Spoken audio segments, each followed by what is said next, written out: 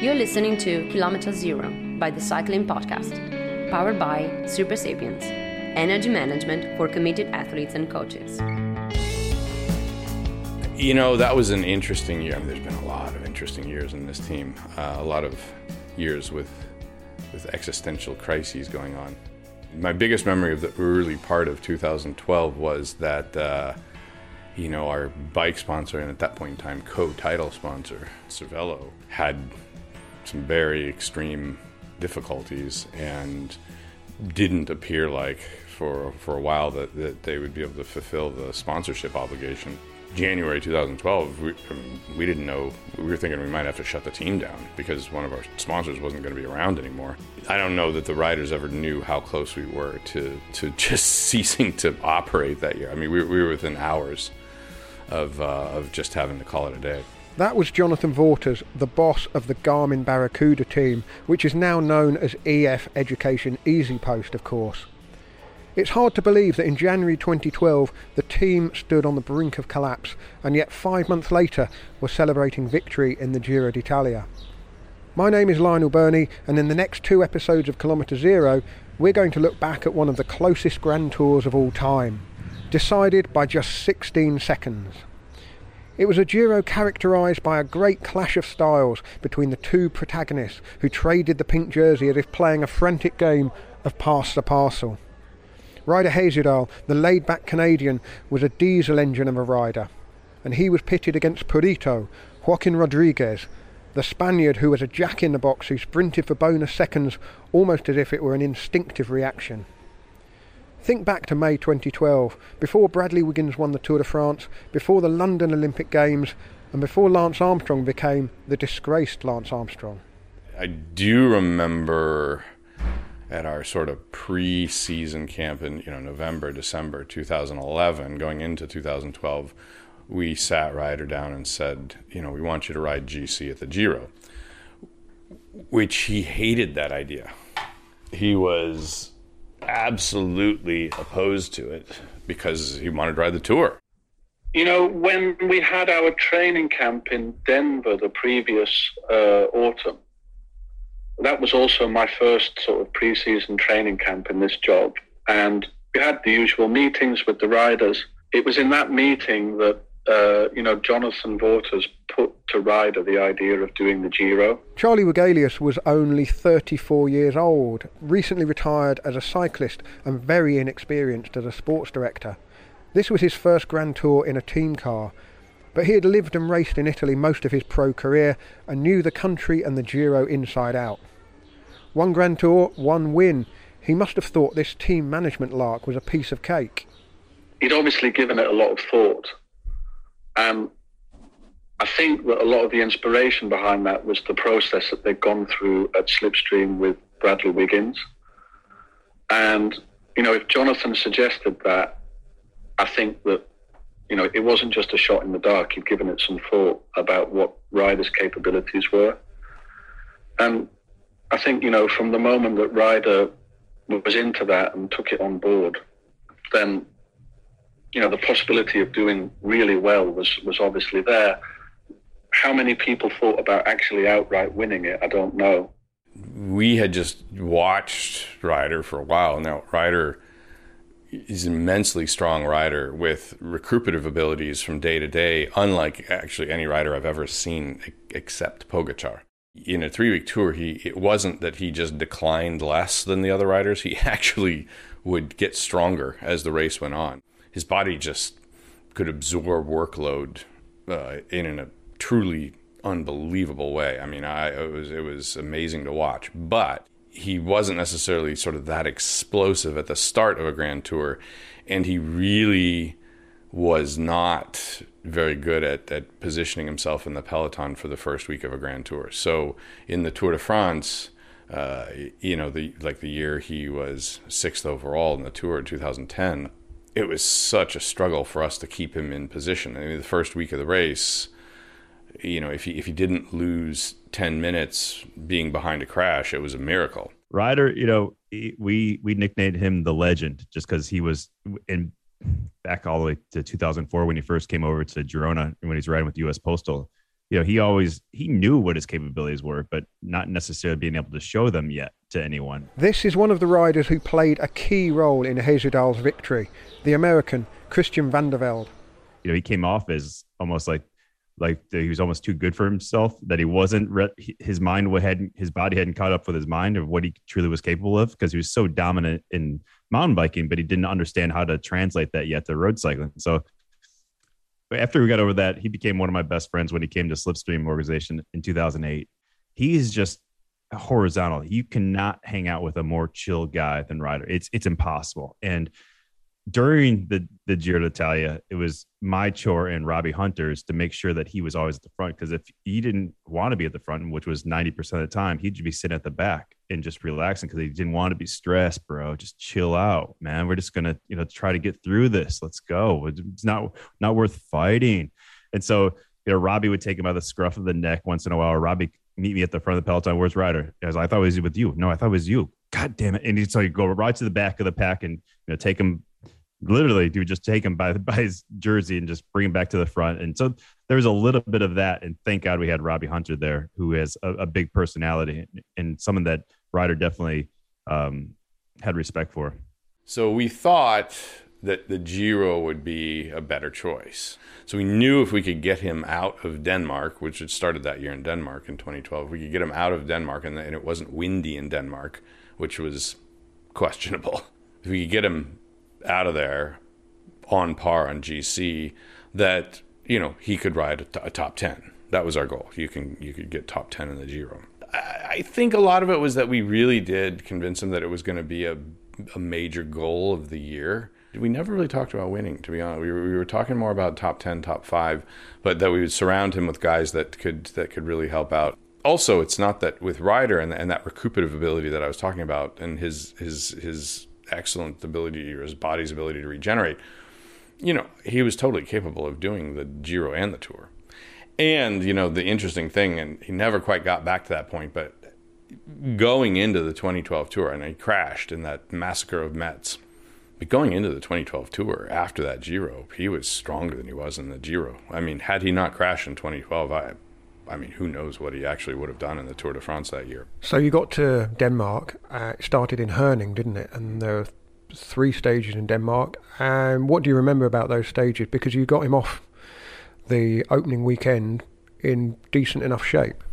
Well, the first part was that was when Cervelo, despite their troubles, they introduced the new P5 time trial bike. And that was, at that point, probably the fastest bike out there.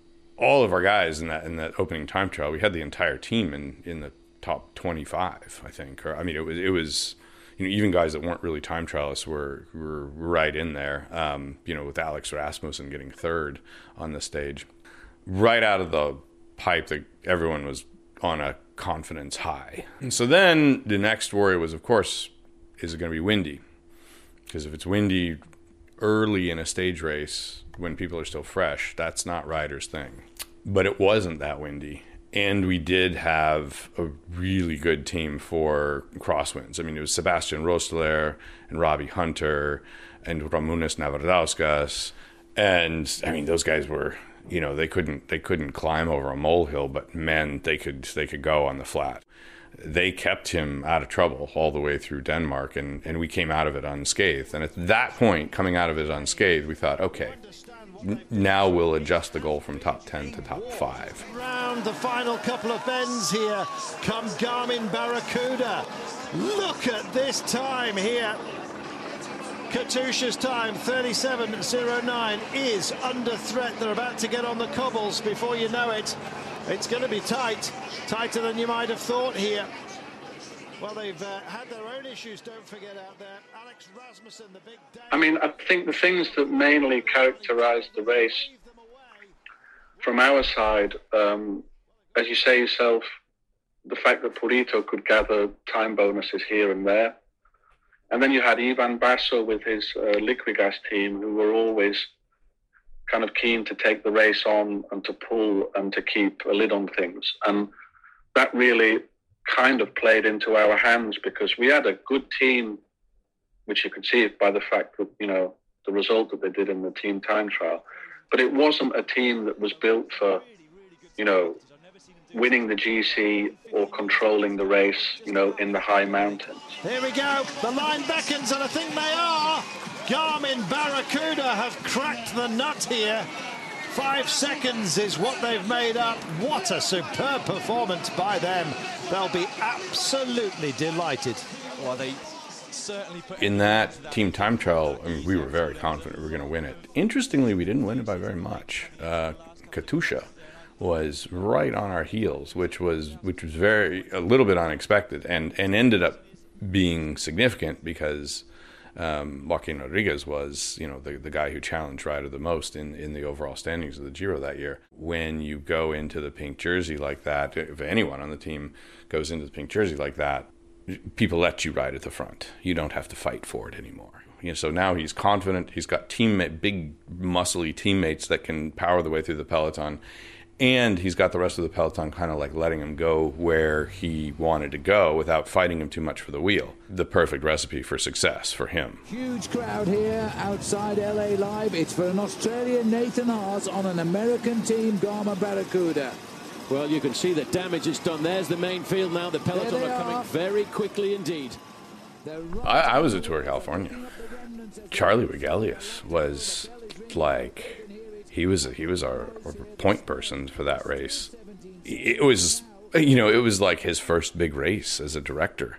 When Jonathan first reached out to me the previous season about working with the team, the kind of idea that he came up with in the end was to just basically be the point person for Italy.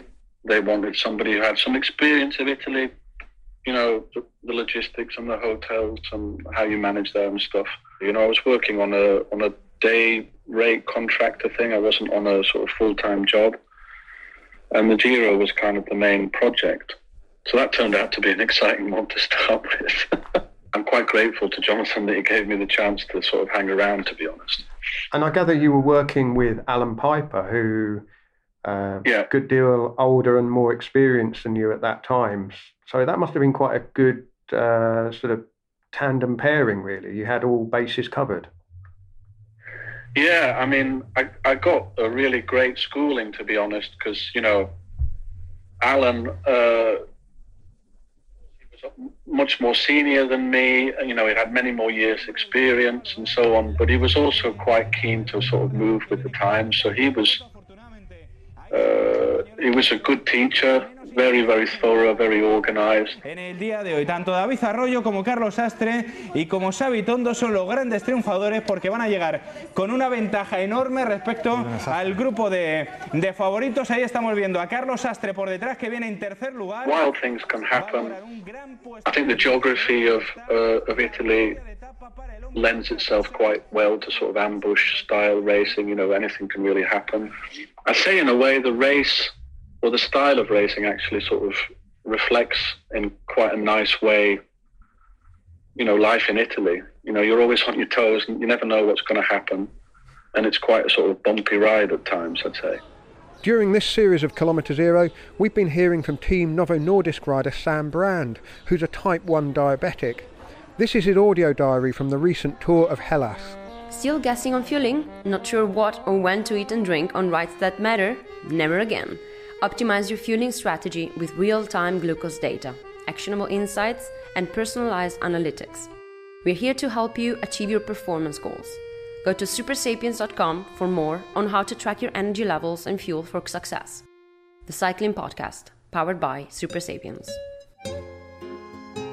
Hey everyone, so Sam here from Team Novo Nordisk again. Crazy day. Stage 1 Tour of Hellas. We had a few moves, myself included, up the road. Peter tried to make the break, got in a good move, but then it was brought back together, and it kind of was a strong break that went on the first climb, up and down all day. Trying to settle into the diabetes management, as all my teammates are, on the first stage of a very hot race, so extra cautious. Everybody just on top of their blood glucose management, which is, like I say, super important. So managed to work well, did my job today. So really happy to support the guys heading into the final climb before the finish. Did good and finished with David and Andrea in the top 20. So good start to the tour. Full gas, no breaks, but really happy with how it went. We have a strange one now, a transfer to the airport. We fly to Athens and then prepare for stage 2 tomorrow.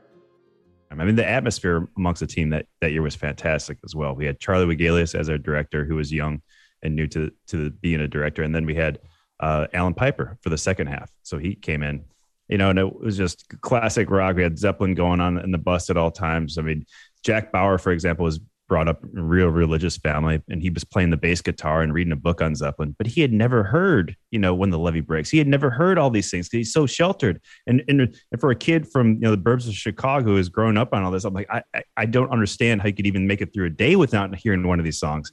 So, that kind of vibe, I think, really helped Ryder as well, being in a very positive environment the entire time and not getting overly stressed. We let the stress go to the Italians, and we just cherry picked the stages that we could do well in.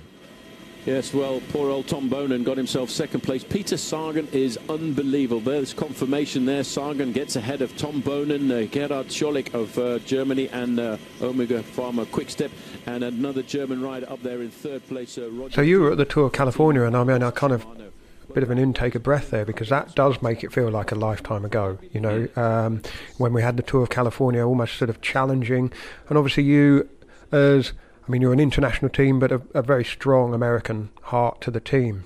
That pull between California and Italy must have been quite challenging to balance, especially when you're trying to ride for a GC position in a Grand Tour, but you've got this, other obligation in California, and an important one. Yeah, at that point in time, Tour of California was maybe the second most important race of the year after the Tour de France for our sponsors. And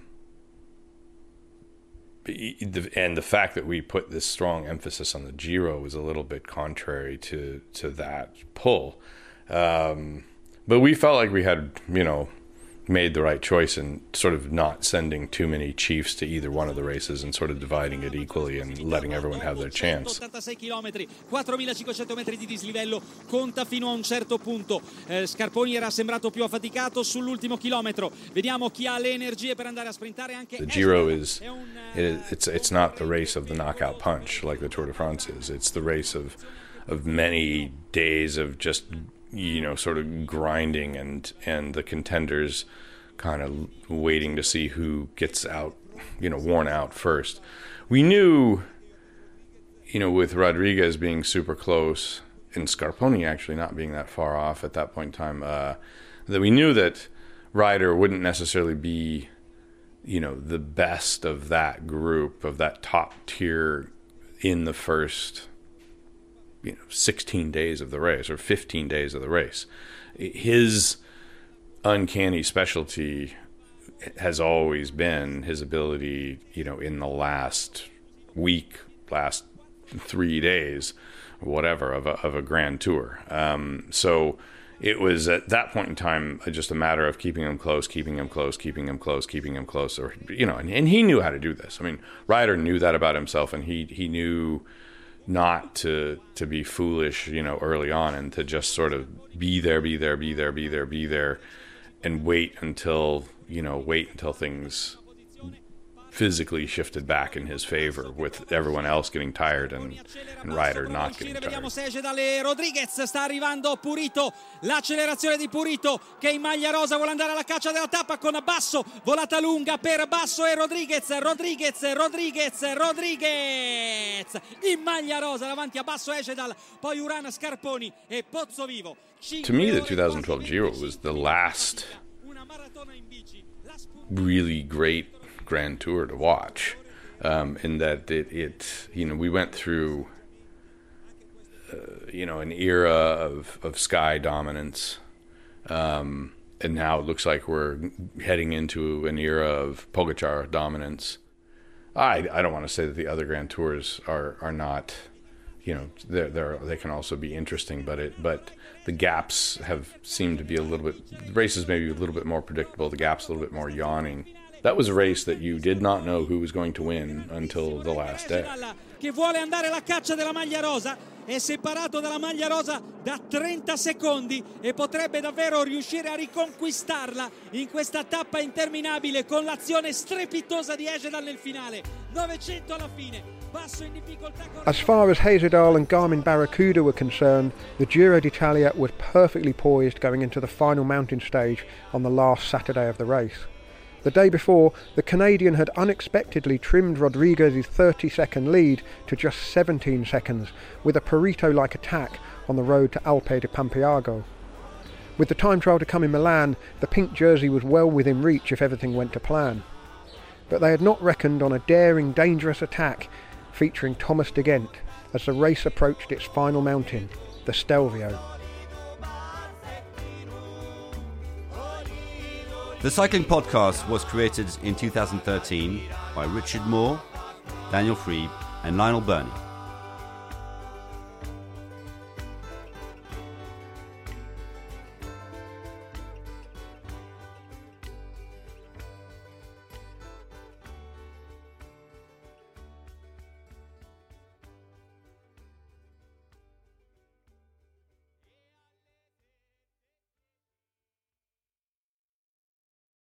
Without the ones like you, who work tirelessly to keep things running, everything would suddenly stop. Hospitals, factories, schools, and power plants, they all depend on you. No matter the weather, emergency, or time of day, you're the ones who get it done. At Grainger, we're here for you with professional-grade industrial supplies. Count on real-time product availability and fast delivery. Call, click Grainger.com, or just stop by. Grainger, for the ones who get it done.